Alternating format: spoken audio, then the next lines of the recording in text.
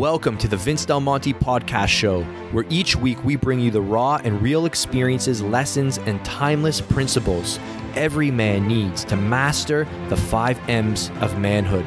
By sharing conversations with the world's most successful people pursuing the 5 M's, you'll build muscle faster, achieve a winner's mindset, increase your money, dominate your mission, and go the distance with your marriage. My name is Vince Del Monte, entrepreneur, author, pro fitness model, and father. And I've helped tens of thousands of men transform their bodies and lives through muscle, entrepreneurship, and personal development. Thank you for spending some time with me today. Now let's begin.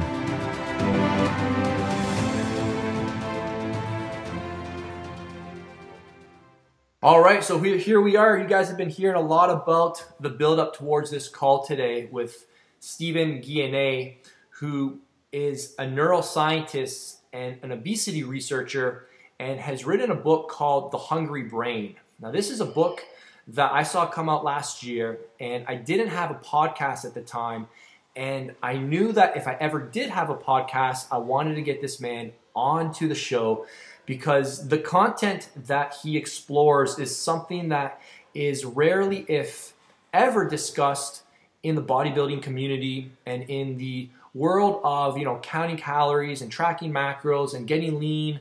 And no one's really talking about this piece of the conversation that contributes heavily to how we get lean and whether we stay lean.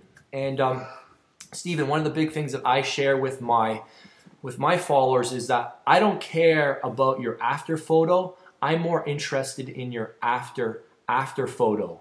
So I'm really excited about having you here today. I'm gonna admit I'm a little intimidated with your credentials, and I just really was extremely humbled when my podcast manager reached out to you and you were enthusiastic to jump on the call today. So I'm really excited to dig into the content. So how about we just tell our listeners who you are and what brought you to writing The Hungry Brain?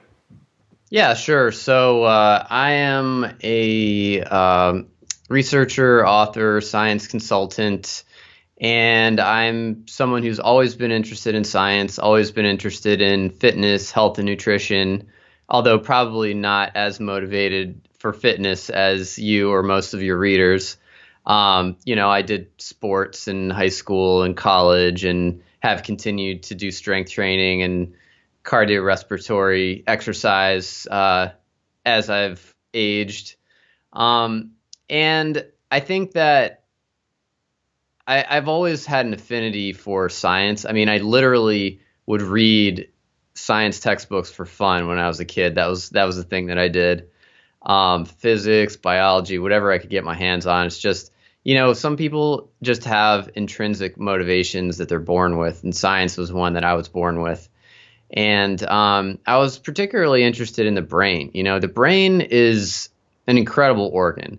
It's not only is it possibly the most complex object in the known universe, but it's the thing that really makes us who we are. It's the thing that makes us who we are. So, and furthermore, it's something that we don't understand.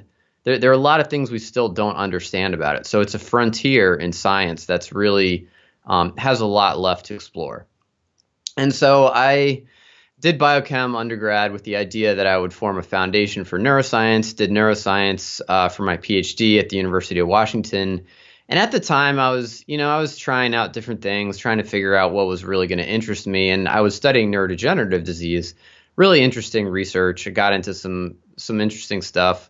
But I kind of eventually felt like the particular disease I was studying was kind of too rare to really satisfy me. I wanted to work on something more impactful, especially because, science is a very resource intensive process. Like, you're using a lot of money, you're using a lot of plastic, and I'm talking about taxpayer money, using a lot of taxpayer money, using a lot of plastic, you're using animal lives. And so I said, I want to do something that really has a big impact on people.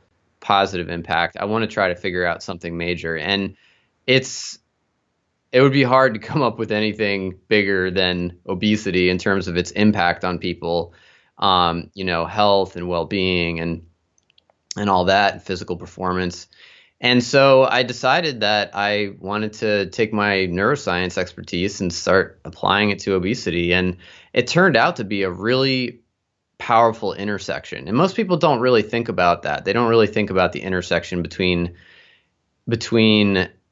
neuroscience and obesity. But the fact is that the brain generates all of our behaviors, right? I mean, the brain is the only organ in the body that generates behavior. So all of our eating behaviors, all of our physical activity behaviors, and a lot of our physiology is also regulated by the brain. All of our feelings, all of our impulses, all of those things are generated by the brain. There's no other organ in the body that does those things. And so it's actually a really logical framework to start thinking about why we eat the way we do, why we feel the way we do around food, around physical activity, around whatever.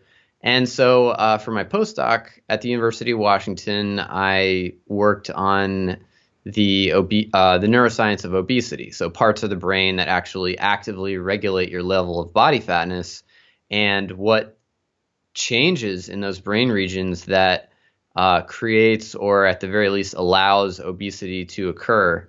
And then while I was doing that work, I kind of saw a bigger picture where I thought, okay, it's not just about this one brain region regulating body fatness. It's about all of these brain regions that are affecting our drives and our behaviors around food and around physical activity. And in fact, there's this really big, crazy question, and that is, why do we overeat even though we don't want to?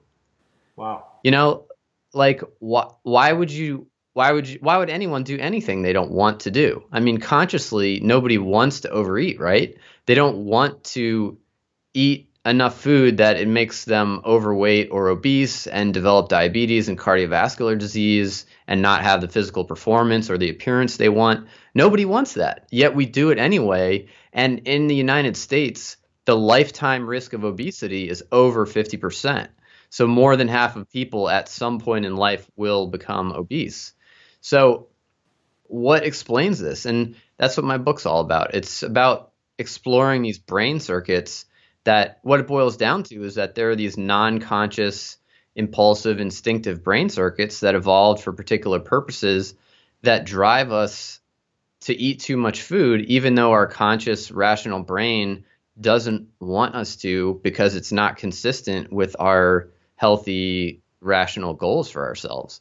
So that's what got me to this point.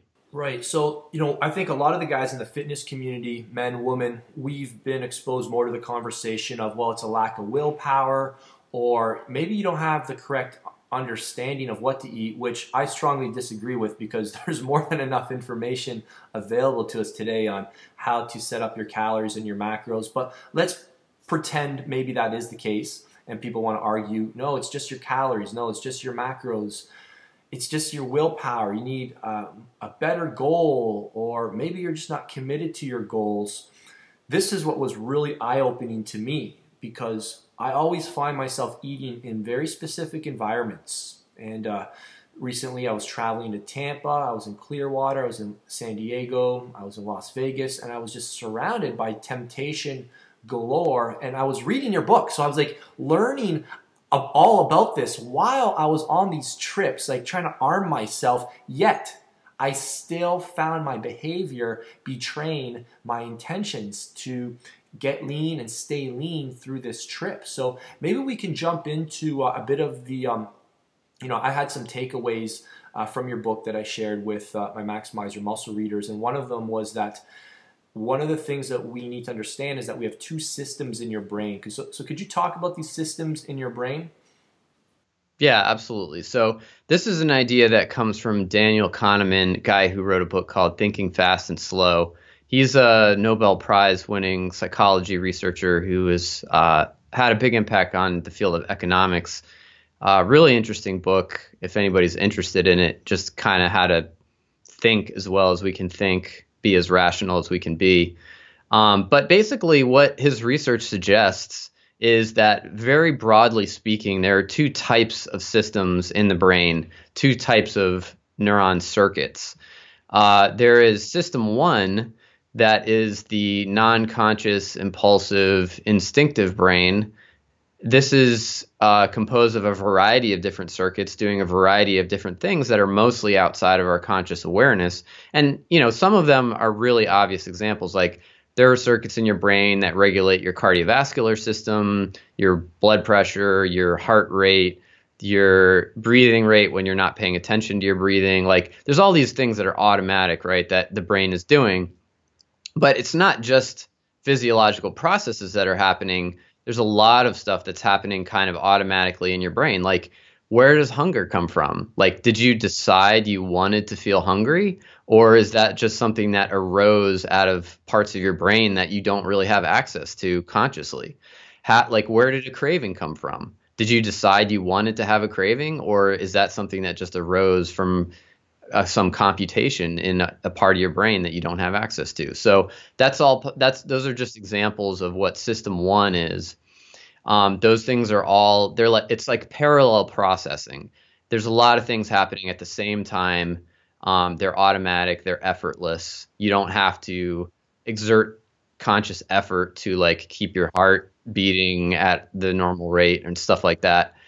And then there's system two, that's your conscious, rational mind. And this is a system that it's not really as diverse as system one. It can't do a million things at once. It can only really do one thing at once. And this is why there's not really such thing as multitasking. You can switch quickly between tasks, but you can't actually focus your mind on two tasks at once. And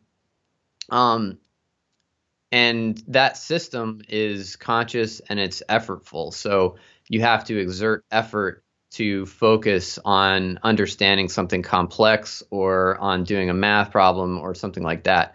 You don't have to exert effort to experience a craving or to experience hunger or to do all the things that system one does. So that's kind of the framework. And Daniel Kahneman, he doesn't talk about it in terms of food and cravings in the kind of way that I've framed it. But it's a logical extension of his idea, and it's one that I focus on in the book. And so basically what we have going on in daily life is a tension, a conflict, not always, but often a conflict between system one and system two on how you want to eat. So like let's say you go to a party and there's cookies on the table and you're hanging out with your friends and you're sitting there and the cookies are right there within arm's reach. You're smelling them, you're seeing them. They look delicious. Your system one is going to be telling you to eat those cookies. Your system two, if you care about fitness and health and nutrition, is going to be telling you not to eat those cookies. And so there's a conflict that's happening in your brain, literally a conflict between different brain circuits that are kind of slugging it out. And go ahead. Yeah, that's great. I want to hear more about why this.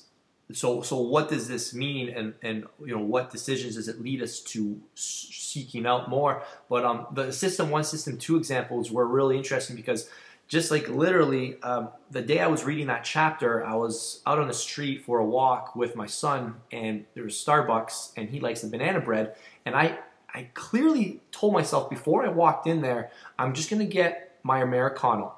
Because I know every time I go in Starbucks, I see the coffee cake, which is what my daughter likes. My son loves the banana bread. Next thing I know, I got myself a banana bread.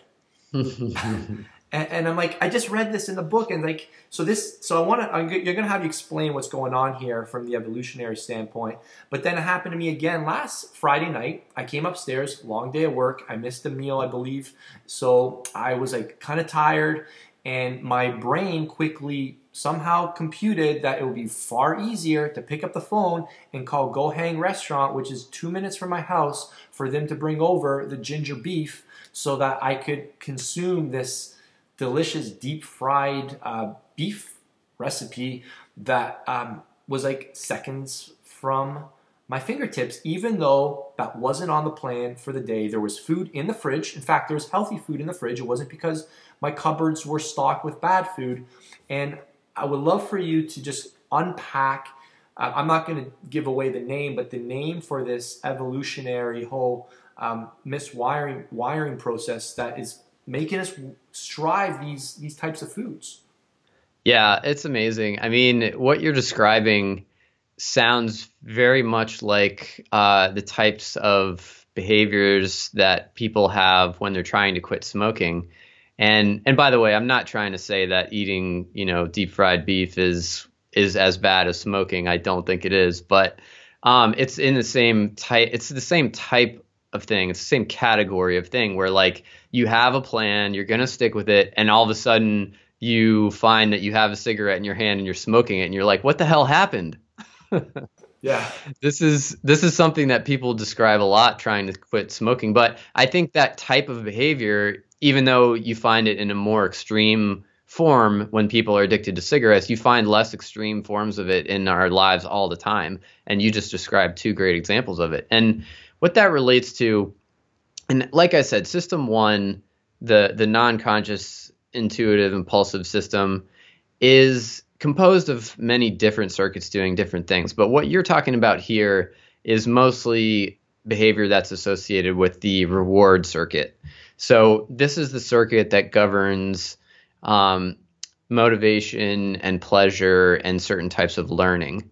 And it's the thing that determines the seductiveness of food. So the way it works, if we take kind of a evolutionary angle, basically we evolved to have a hardwired affinity for certain types of nutrients that sustained the survival and reproduction of our ancestors.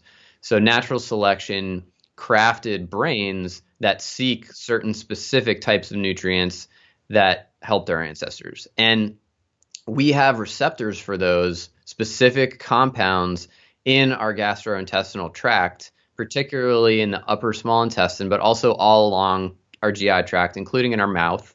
For example, when you taste something and it tastes sweet and you like it, that's an example of what I'm talking about. So there are these receptors. And basically what they do is they measure the concentration of carbohydrate and fat and protein and salt and glutamate, which is that umami, MSG, delicious meaty flavor in certain things, soy sauce, meat, That's the MSG. Chinese food I love. What's that? The Chinese food I love. Yeah, and I'm Italian. I didn't even grow up on this food. That's what's crazy. I didn't grow up on this food. You can kind of say, yeah, but Vince, you had spaghetti and meatballs every Sunday since you were a kid. Of course you're going to like that. Your dad always brought home apple fritters. Of course you're going to like baked goods. I never grew up on some of these foods that I crave today. Yeah. I mean, there's no doubt that a lot of this flavor nutrient learning that I'm about to describe happens especially strongly in childhood, but it also happens throughout life. So basically the way it works is when your small intestine detects that there's large amounts of carbohydrate, fat, and protein and salt and glutamate in that food, those are the specific things that your brain is looking for. So it's paying attention to what's going on these receptors. Those receptors send signals to the brain and cause certain parts of your brain to release dopamine. And that dopamine is released proportionally to the concentration of those nutrients. So if you eat an apple, you're going to get a little dopamine spike because there's some carbohydrate in that, some sugar. If you eat a brownie, you're going to get a big dopamine spike because there's a lot of carbohydrate, there's a lot of fat, and it's really concentrated. And so that dopamine spikes, and what that does is it motivates you to keep eating that food. But another thing that it does that's probably even more important is it causes you to learn. What it does is that dopamine sets your future motivation for that same food. And so your brain, what it does is it notes all of the sensory characteristics that were going on at the time that you ate it. So for example, with the brownie, it notes the texture and the flavor of the brownie. It notes the appearance, where you were, who you were with, and all that stuff. And it marks those as cues that predict the availability of all these great nutrients in your gut. So basically, the next time you see or smell a brownie, or you're in a situation where you normally have a brownie, your dopamine starts to spike again, and that tells your brain, hey, this is a situation in which we can get a ton of these amazing nutrients. By the way, they're not amazing today, but in our ancestors' time, they were. And it spikes your motivation, and you experience that as a craving. you experience that as a greater propensity to engage in purchase and eating behaviors. And so the problem is today we are surrounded by foods that are so concentrated in these nutrients that spike dopamine, because it's not just about their concentration, it's also about combining them together. If you have fat and carbohydrate and protein, like a slice of pizza has a lot of stuff that the brain intuitively values in it. And so when you have those things really concentrated, it increases your dopamine a lot versus a bowl of oatmeal or an apple or some lentils. And your motivation, your impulsive, intuitive motivation, in other words, your craving, is correspondingly going to be higher for those foods. And so that causes you to learn to like the flavors that are associated with the fat, carb, whatever. And so if you grew up eating spaghetti and meatballs, your brain's like, oh yeah, the appearance and flavor of the spaghetti and meatballs, that's what I like. That's what I know predicts all those nutrients. But if you have Chinese food 2 or 3 or 10 or 20 times, your brain learns that that same association with the smells and the appearance and the location of Chinese food also predicts those awesome nutrients. And so you learn to implicitly value those. And in other words, you learn to like them and feel motivated by them through your cravings. So the more dopamine driven the food, the more likely you're going to want to consume it again, which explains why I don't have a love or develop a love for broccoli or cauliflower. Yeah, exactly. That's exactly right. Because I've heard people say, well, you just have to learn how to love these foods. I'm like, how? How is that even possible? Please don't tell me you're only fooling yourself. So we've learned to crave calorie-dense foods full of sugar, fat, and starch because that dopamine reminds us. And this is actually something that I teach all of our guys that go through transformation contests. So they've dieted down for 12 weeks, 16 weeks. And one of the things that's taught in the industry is to have a big cheat meal. You know, you deserve it, right? You just got lean, go have a cheat meal at the end of your 12-week cut or whatever. Or now go on a vacation. Or now go to Las Vegas pool party and, blow your diet. And what we teach is to not do that, which has been influenced by your book, because that dopamine quickly reminds you of what you've been missing out on for the last 12 plus weeks. And that's what leads to the all-out binge and reversing 12 to 16 weeks of hard work within literally 1 to 2 weeks. Guys say it's water weight, but we know it's not just water weight, because then they have to spend another 12, 16 weeks dieting it off to get ready for the next show. So I want to thank you for your research in this specific area, because it's taught. Like I used to tell my clients, people that paid me money, I would tell them, you can have a big cheat meal as soon as you snap your after photo. We do not teach that anymore because of this new research. Cool. Yeah, I mean, it's definitely, that is consistent with the way that your brain works. Essentially, you over time, basically, if you don't eat that brownie or you don't eat that pizza, over time your brain very slowly forgets that reward association. And this is the same way that someone who's trying to quit smoking, a week after they quit, they're going to have huge urges. They can't be around people who are smoking. They can't go into the convenience store. They can't experience those sensory cues that previously triggered their cravings and their behavior because it's too powerful. But a year later, after somebody quits smoking, 2 years later, most people can be around people who are smoking.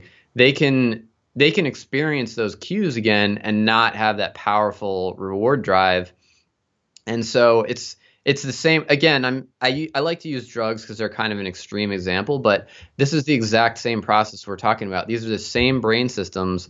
Drugs essentially activate brain systems that evolved to motivate us for food and sex and all the good things in life.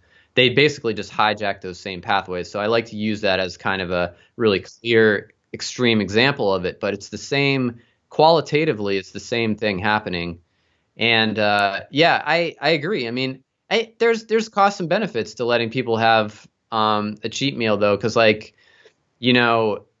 people sometimes just get tired of dieting and they want to take a break. So you have to consider adherence as well. But certainly it is true that having a big blowout meal, you are, as you said, well, you're reminding your brain of all the good stuff it's been missing out on.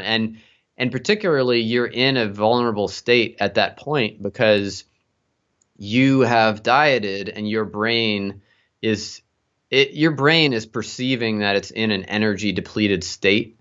And so your hunger is going to be heightened, your cravings are going to be heightened, and it's going to make it all the more difficult to control your eating behavior. And we can talk, if you want, we can get into why that is and what brain circuits cause that. But yeah, so that's interesting. Yeah, no, I think that's great. I love that word you just said, vulnerable. I think that's a new word I'm going to start, if you don't mind borrowing. You're in a vulnerable state. That's such a great description. So, we've got to be mindful. We have to just understand there's this window of time that we need to be careful, if you will. So, you were just talking a little bit before that basically proximity to food matters. And, if you venture into the wilderness for a week, you're going to quickly discover your cravings for hamburgers, chocolate chips, they almost disappear. But then as soon as you get on the highway, you're driving, you're driving back into town, you start seeing the billboards for, burgers or whatever. All of a sudden, you start increasing your cravings. And we're talking about proximity, so I think there's going to be some obvious takeaways here. But is there any other things that would be, valuable to share when it comes to just the whole idea of distancing yourself? Is it I would love to know what your home's like. Do you just safeguard it, not allow anything in? Is that really the best? Is that the policy, would you say? Yeah. That's right. I mean, I think controlling your food environment is huge. And, this is not something you got to be a genius to think of, but it's a very simple thing that I think delivers a lot of value and is really consistent with the, neuroscience of how our cravings and our behavior work. And yeah, so in my house, there's very little visible food at all in my house. So if you walk through my kitchen, I should say there is visible food, but it's all stuff that you would have to prepare. There's dry beans on the counter in jars. There is unpopped popcorn. There's oatmeal, stuff like that. Interesting. So stuff that requires effort. Exactly. Yeah, you can't just reach your hand into the jar and eat it. The only things that I have that you could eat easily are foods that are not that tempting and require a certain amount of effort to eat. So, for example, I have peanuts in the shells and they're unsalted. And those are in the cupboard. So if I'm hungry and I want a snack, I'll go in and I will open the package of peanuts. I will crack the shells and I will eat the peanuts. And I'll tell you, if I'm not hungry, they don't taste good. Unsalted peanuts aren't that delicious. But if I am hungry, sure, they're fine. I'll eat peanuts. That really helps to regulate my intake in a healthy and constructive way. I also have apples available for snacks. Those are in the garage. I buy large quantities and put them in my unheated garage to store. And if I want an apple, I can go in there, I can grab one, I can wash it, and then I can eat it. And again, that's something that it's a healthy food. It's not that tempting. It's not a bag of chips. It's not a soda on the counter. And I have to do a little bit of work to get it. I have to go into my freezing cold garage, grab it, and wash it. So that's my strategy. And there is another piece to it. And so just to take a step back and break this down a little bit. Yeah, absolutely. There's two concepts I'm applying here. Well, I guess three really. One is not having a lot of food visible. So I'm not giving myself those sensory cues that triggers the brain reward pathways. Not having things within really close proximity so that because if something's in arm's reach, even if it's not that good, you might still eat a fair bit of it. And third, not having things that are super tempting around. So if I had chips in my cupboard that were in a bag that I had to open, I might still eat them despite the effort required because they're so delicious, like potato chips. So I don't put myself in that situation. And so the really tempting stuff, the ice cream and the chips and the pizza and the brownies and the cookies, that stuff doesn't even come into my house. because the truth is your brain knows. Yeah. There's a little man in the back of your brain that yeah. knows the ice cream's in the freezer, Absolutely. and that man starts to pipe up after dinner. So not having those things available is an obvious way to help control that behavior, and it's one that I use. That said, I'm not a drill sergeant with myself. I do eat those foods sometimes. It's not complete exclusion. I just greatly limit them, and I don't make them part of my daily eating routine. I think it's great. You got to you got to turn your home into a safe haven. I always used to tell clients early on. Again, I built a brand around no nonsense, so I'm tough on men. I'm not the kind of guy that sugarcoats things, so I'm not afraid of hurting guys' feelings. But I tell them, you should be ashamed of yourself if you get fat in your own home, because you're the only person who has the keys to the front door. And these are the kind of messages that us men need to hear. We need to up the standard. And I would like to kind of segue just for a second. And we didn't actually, I didn't ask you prior to us starting to record. Do you have kids? I do not. I'm married and don't have kids. Okay, so I still want your opinion on this, and I love your input on this, because I've got two young kids, a 4-year-old and a 2-year-old, and I know all this, and I'm watching their eating habits develop with certain foods that they're getting exposed to and trying, and I would love to hear your thoughts and maybe some precautions you would set, maybe some advice you would give me as a father with two young kids. I'm kind of like, we're trying to navigate this, very responsibly, understanding that, we're not Nazis, but at the same time, there are trickle-down effects to allowing them to say, it's the birthday, all the other kids are having, we're tired, just lowering the bar. So what kind of advice would you have for, a dad, a father of a home, parents of a home with young children, in terms of like the brain's getting programmed, as you said, at a very young age? What kind of maybe rules would you have, or would you really try to govern in your home? Yeah, that's a great question. So first of all, I want to just reemphasize what you said, that it is a very important period for forming food preferences and food behaviors. And so you have a wonderful opportunity to try to shape that in a way that could help your children for the rest of their lives. And I think essentially, so I mean, I want to say that I'm going to speculate a little bit based on the evidence that I have. I don't have randomized controlled trials that I can draw directly from and tell you what 100% confident what the absolute best thing is. But so it's going to be a bit of speculation based on what I know about this topic. I'm taking notes here, Stephen. Okay.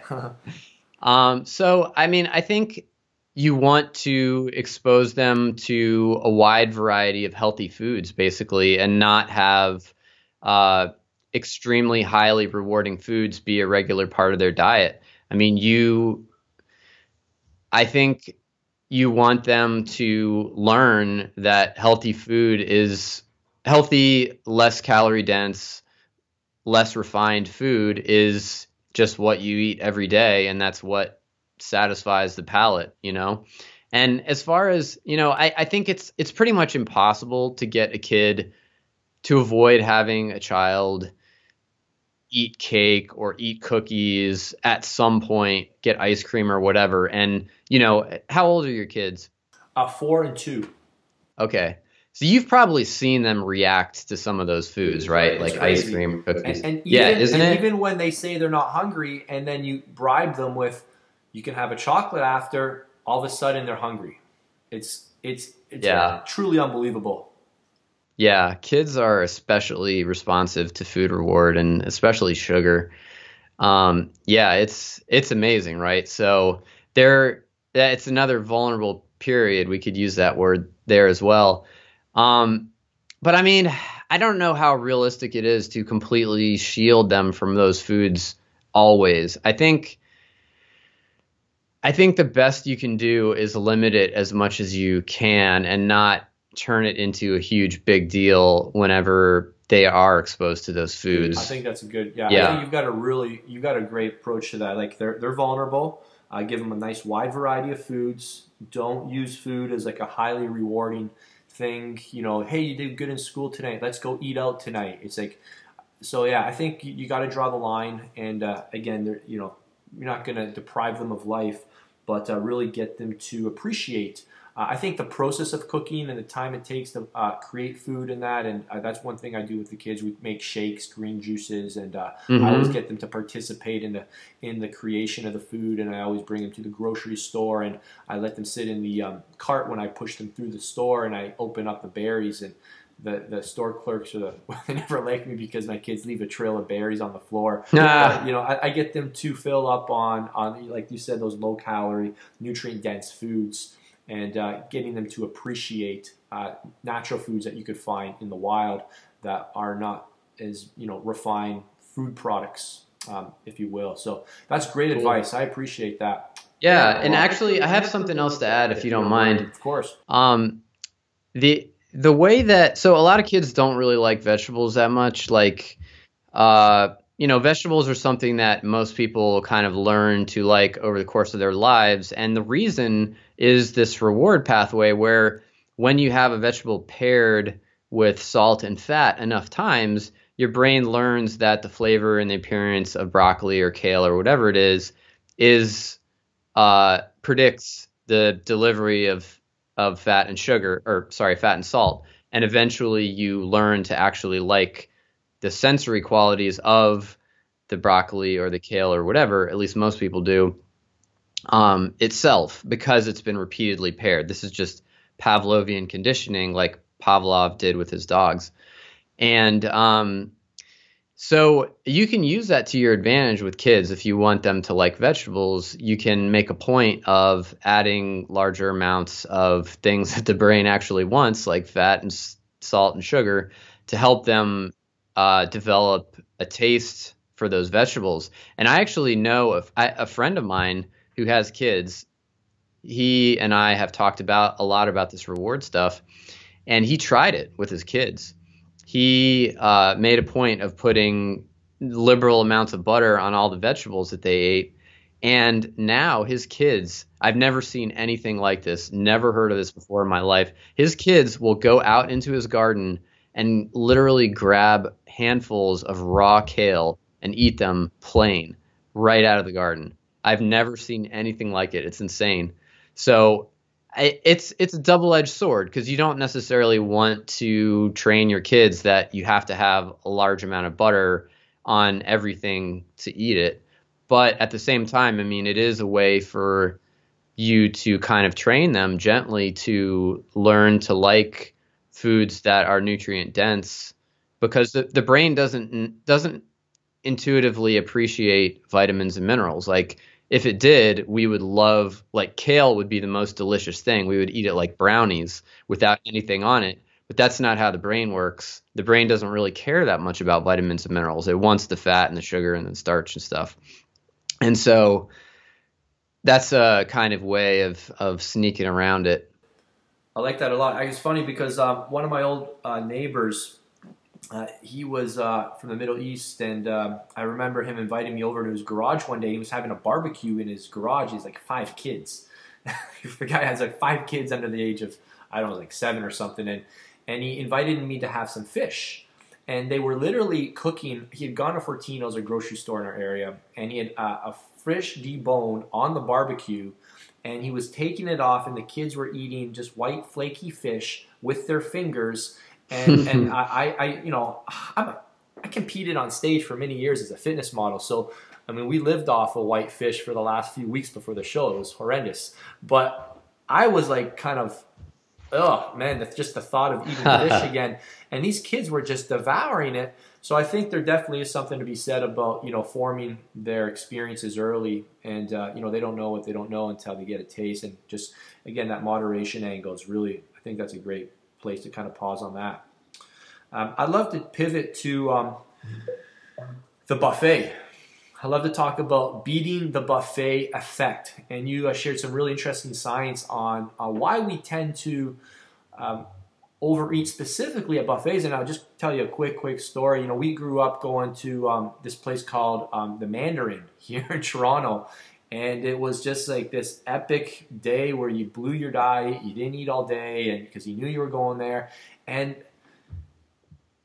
the food wasn't that great, but you kept eating. What like I could until I read your book, I had no comprehension of what was really going on. Like, why did I keep going up for another plate and another plate? So maybe you can help us understand what's going on at the buffet and how to beat the buffet effect as you describe in your book.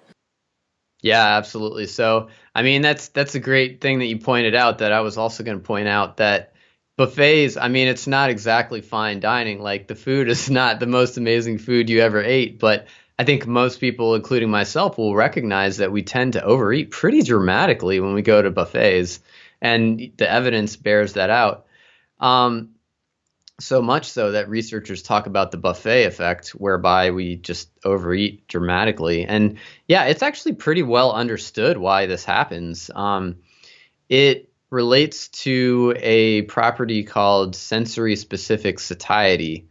And this is a phenomenon whereby we will become satiated or full on a particular food, but that doesn't necessarily mean that we are full if we're exposed to a different food that has different sensory qualities. So, for example, if you're eating steak, or let's say steak and potatoes, and you're totally full on that, like you feel totally satisfied, and then somebody brings out like dessert, a chocolate cake, or even just chips or something with a different texture, a different flavor, all of a sudden you will be ready to eat again and your satiety will kind of have disappeared. And so what happens in a buffet, and this has been demonstrated very clearly in scientific experiments in people, this effect has been demonstrated very clearly. Like you can be full on a particular meal. You can be like, yeah, I'm done. I ate as much as I need. I'm satisfied. And then all of a sudden you're not full when there's different types of foods presented. And so the buffet is the basically maximizes or minimizes, I should say, sensory specific satiety because you have an almost unlimited variety of food. So every time you take a bite, you're eating something different from that buffet practically. And so you never really reach sensory specific satiety on the meal as a whole. And eventually you just keep eating and eating and eating until the satiety circuits in your brainstem throw the emergency brake. They're like, whoa, you've eaten way too much. This is ridiculous. We're eventually going to stop you, but not before you've overeaten dramatically. At least that's the typical experience. Um, Interesting. yeah. Yeah, I was just going to jump in with another quick story. You know, I grew up in an Italian family, as I was saying, a lot of family members, a lot of weddings. So Italians were known for, you know, the multi-course meals, 6, 7 course meals. So I grew up just like fascinated with Italians' appetites. I'm like, where do they get these appetites?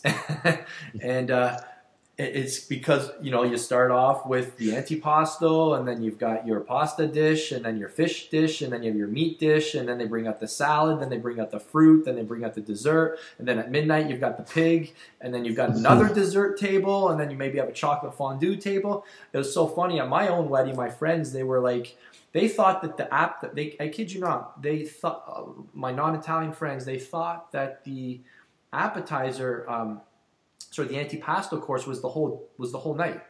Ah, And they were ready to go to the open bar, and I'm like, oh no, we're just getting started.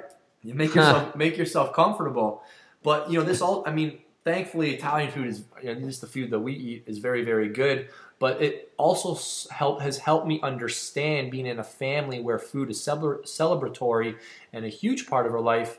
I've always kind of like, yeah, but this is what we do, and I'm like, this is just normal to eat all this food. But I never really understood, like, why do I keep going up for all these additional plates? I keep finding a second stomach and a third stomach and a fourth stomach, and then I set myself back, and I'm like, man, I'm not the fitness professional. I'm not displaying the physique that I should be displaying for the amount of knowledge I have.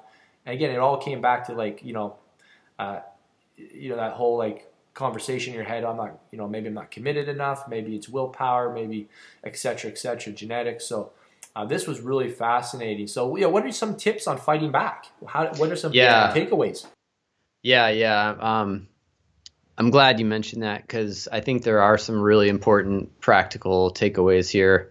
And I want to take just a small step back first and describe another scenario where sensory specific satiety applies, and that's simply dessert. So, you mentioned the second stomach thing. That we've all experienced this. You're full at the end of a savory meal, and then all of a sudden you can eat several hundred more calories of dessert, whether it's ice cream or whatever. That relates in part to sensory specific satiety, and also the fact that dessert tends to have a very, very high reward and pleasure value. So, so basically, we can exploit sensory specific satiety, that principle, we can exploit it to not only eat less, but to feel more comfortable with less food. And basically what you do is just have have fewer items on your plate. So the minimum number of items in a meal that satisfies your nutritional goals will help you to control your calorie intake without feeling deprived. That's great. So, if you're going to be doing buffets regularly, it might be, hey, today I'm going to stick to the meat dish. I'm going to try some meat and some potatoes and a salad, but I'm not going to do the pasta and the desserts. So kind of rotate your food choices around. That's a great practical thing. I actually never even thought of that. Just, limit it. Have a plan before you go in, knowing you've got an endless option of things. Kind of pick a theme. Are you going to do the fish theme tonight or the meat theme tonight? Are you going to go maybe a carb theme tonight? But don't do them all. Yeah, that's right. That's right. Yeah, it's definitely a good strategy for navigating buffets. Another thing I would add that's kind of a related practical strategy is if you're a dessert person, like if you have a hard time saying no to dessert at a restaurant, for example, eat a piece of fruit before you go to the restaurant, because what that does is it satisfies, or at least partially satisfies, your sweet tooth before you go there. So you're filling up your sensory specific satiety for sweetness, at least partially, and that's going to fortify you when it comes time to say no to dessert. So there's one more big topic I'd love to talk about today, and we live in the year 2017 right now, where fitness marketing period, it's at its finest. Every single platform, virtually everybody's a brand now. And a lot of people in the nutrition space, one of the best ways to sell their cookbooks, their nutrition programs, etc., is to sell, hey, this tastes delicious. This tastes amazing. Eat your favorite foods and still get lean. But your book was really eye-opening. It was really real. And I think anybody who's got lean will resonate with this.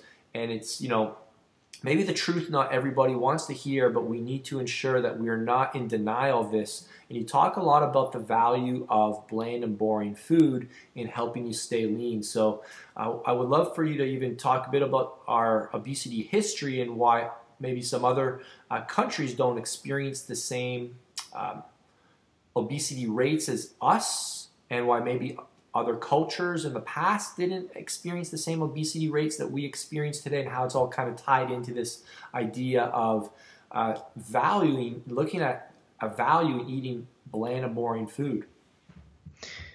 Yeah, absolutely. And I agree. I mean, this is like a dirty little secret of the diet book industry, is that the way to sell a diet is to say you're going to lose weight while eating the most delicious, satisfying food you ever ate in your life. But those losing weight and eating the most delicious food you've ever eaten, those are two goals that oppose one another. Your whole book just basically disproved that whole idea. If you take it to the extreme, obviously, yeah. But you're setting yourself up for that extreme. Sorry, I cut you off, but yeah. No, that's all right. It's not that you have to eat boring food to lose weight. I wouldn't put it that way, but what I would say is that it's a tool that can help you eat fewer calories and lose weight if you want to use that tool. So, and it can be a powerful tool. And so, if we go back in time, I mean, I think it's really valuable to kind of think about the context of human history and human evolution, and really what the human body and brain were designed for, what context they were designed for. Like, if you're a zookeeper and you want to decide what's the absolute best thing I could feed the animals in this zoo, how do you do it? Like, do you do randomized controlled trials, or do you just say, what does this animal eat in the wild? What has this animal been eating for millions of years? What is it naturally adapted to? What's it going to thrive on? And so that same type of logic that's been so successful in zoos, we don't really tend to apply that to ourselves, but I think it is a very useful perspective to take. And so what did our ancestors eat? What did our ancestors eat when we were hunter-gatherers back in the Paleolithic? What did they eat when we were early agriculturalists 10,000 years ago, and from then until a couple hundred years ago? What did we eat just a century ago? I think those are really important questions, and not just about food either. It's also about lifestyle, physical activity, and food environment, stuff like that. But we're focusing on food right now, and if you look at how hunter-gatherers eat, I mean, how our ancestors would have eaten for millions of years, if you look at how current day hunter-gatherers eat, I mean, they eat really simple food. They pick berries and eat them. They dig tubers and throw them in the fire and then eat them. They hunt animals and throw the meat on the fire and eat them. Like, sometimes they'll use pots and they'll like boil meat, and maybe they would put maybe like a couple different things in there, like an herb or something. But most of the time, they don't have salt. They're not sauteing onions. They don't have flour. They don't have sugar. They're not baking stuff and using their mixers and their blenders and all of these accoutrements that we have and the ingredients that we have to enhance the pleasure of food. They're just eating simple, unrefined food in its natural state, almost completely unprocessed. And the processing they do usually is nothing more than like grinding and cooking, sometimes grinding and often cooking. So, I mean, that's so different. That is just diametrically opposite to how we eat today, where most of the food that most people eat in the US and affluent countries is refined processed food, whether it is like fully prepared or made from processed refined ingredients like white flour and sugar. And furthermore, like, every meal that we have is like entertainment for our palates. I mean, we focus really a lot. If you really sit down to your meal and think about, why did I do this? Why did I add salt? Why did I add fat? Why did I prepare it in this way? There's only really one reason. I shouldn't say there's only one reason, but there's one very common reason for a lot of those decisions, and that's because it tastes good. And so we're accustomed to having this entertainment, constant entertainment of our palates. But the problem is that when you enhance your food in ways that makes it more intuitively motivating to the brain, makes it more seductive, you are enhancing your eating drive, and you're going to be enhancing the number of calories that you eat. And so today, I think one of the most important principles here is that our ancestors, whether they were hunter-gatherers or agriculturalists living a subsistence lifestyle, they were not able to extract and concentrate the dopamine spiking properties of food very effectively.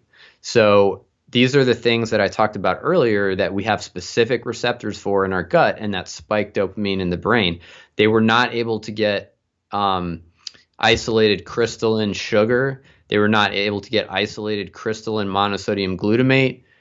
In many cases, they were not able to get isolated crystalline salt. They were not able, in many cases, to get isolated fats. Not able to get purified starch. I mean, these are all things that technology, the march of technology, has allowed us to have in the modern world. And we have purified those. And I like to give this analogy. I think that's a perfect analogy. If you go to South America, people chew the coca leaf as a mild stimulant. It's like having a cup of coffee, and you get a little bit of cocaine that goes into your system and is a mild stimulant, very low levels of it. People chew it. It's not harmful. It's like drinking a cup of coffee. But when you take that leaf and you say, hey, I'm going to purify out the active ingredient in this that spikes dopamine, and that's cocaine. And so once you concentrate and purify it, you get a much more powerful substance that becomes potentially addicting.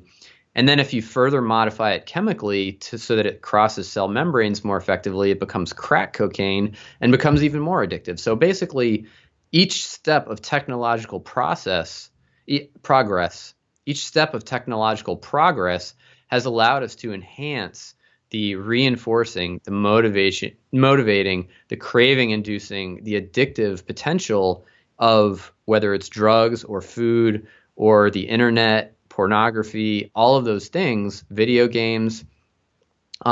Technology has allowed us to stimulate dopamine more effectively than our ancestors ever could. And, I'm not going to say it's all bad. We certainly enjoy eating some of those foods, and maybe that has some value, but there's a downside, and that is that it makes us eat too much and it drives us toward obesity and disease and not having the appearance or the physical performance that we want. I think this conversation is really helpful because, the pendulum has just swung a little too far back towards the direction of like every meal needs to be like, Las Vegas quality restaurant, experience.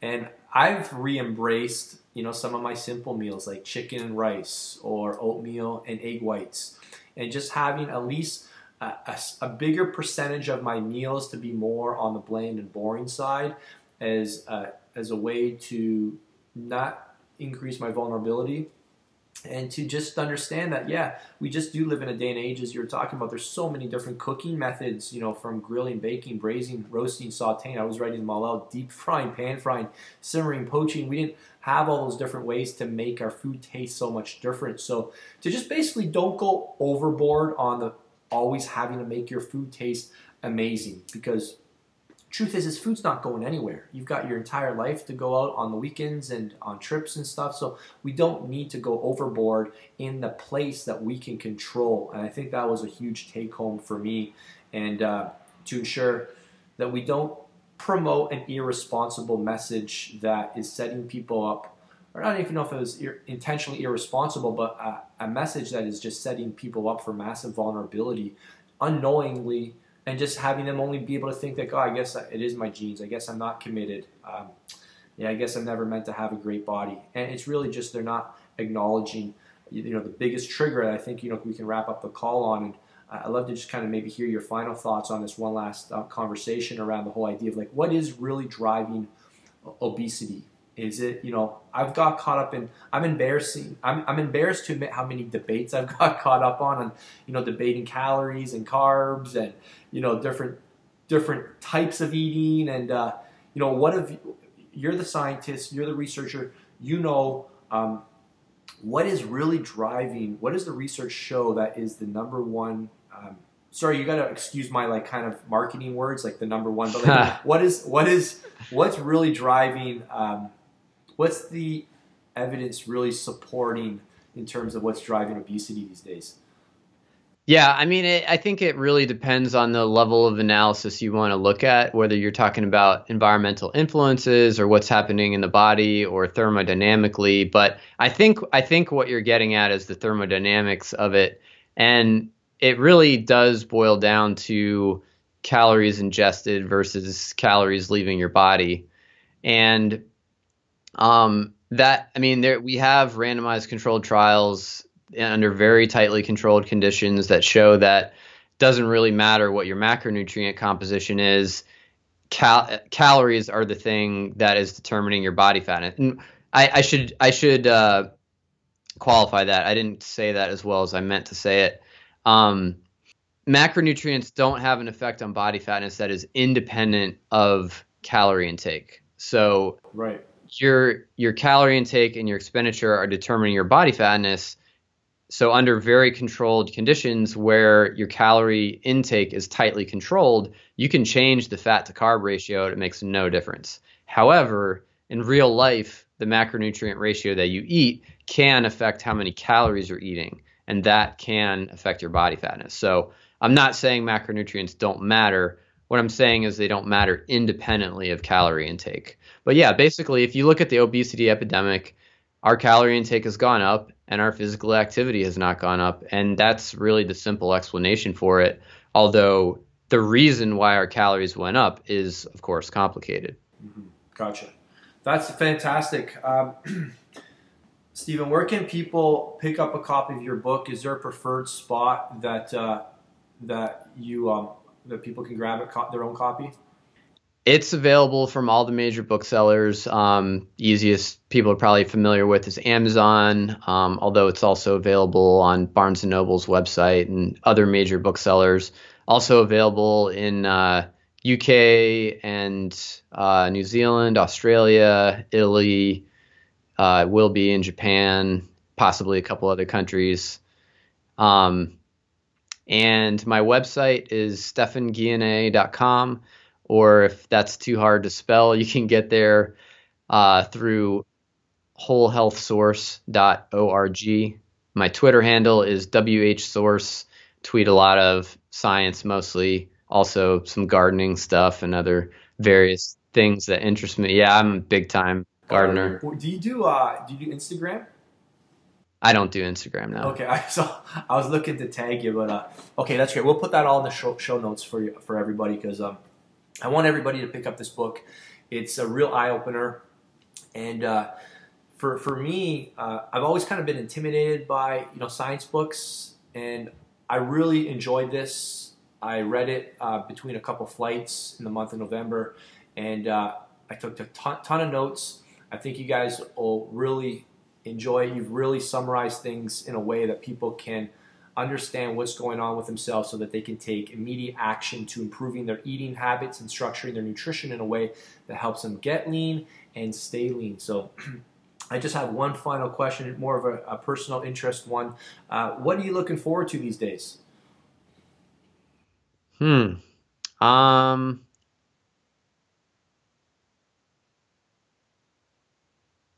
Yeah, let's see. I have a project that I'm cooking up, but I'm not ready to I have a couple things. One thing I'm not ready to talk about yet, but it'll be coming out and I'm really excited about it. Another thing is I have a weight loss program called the Ideal Weight Program, and we have upgraded it. It's really cool right now. It's a course-based program. It's based on all the principles in my book. I should say it's a weight management program, so not just for weight loss, but for people who want to maintain. And we haven't officially launched yet, so that launch is coming up soon, and it's through the website humanos.me. We'll put it all in the show notes. That's great. And I think that's it. Is there anything else you'd like to share with the audience, leave with the audience? I think that's it. Okay, thank you so much. That was an amazing interview. Thank you so much for your time. Okay, thank you. Love this episode of the Vince Del Monte podcast? Then head on over to iTunes to subscribe, rate, and leave a review. It's very much appreciated. And most importantly, it will help us spread the M5 mission to other men like us dedicated to maximizing and mastering the 5 M's of manhood. Thank you for listening, and we'll speak soon.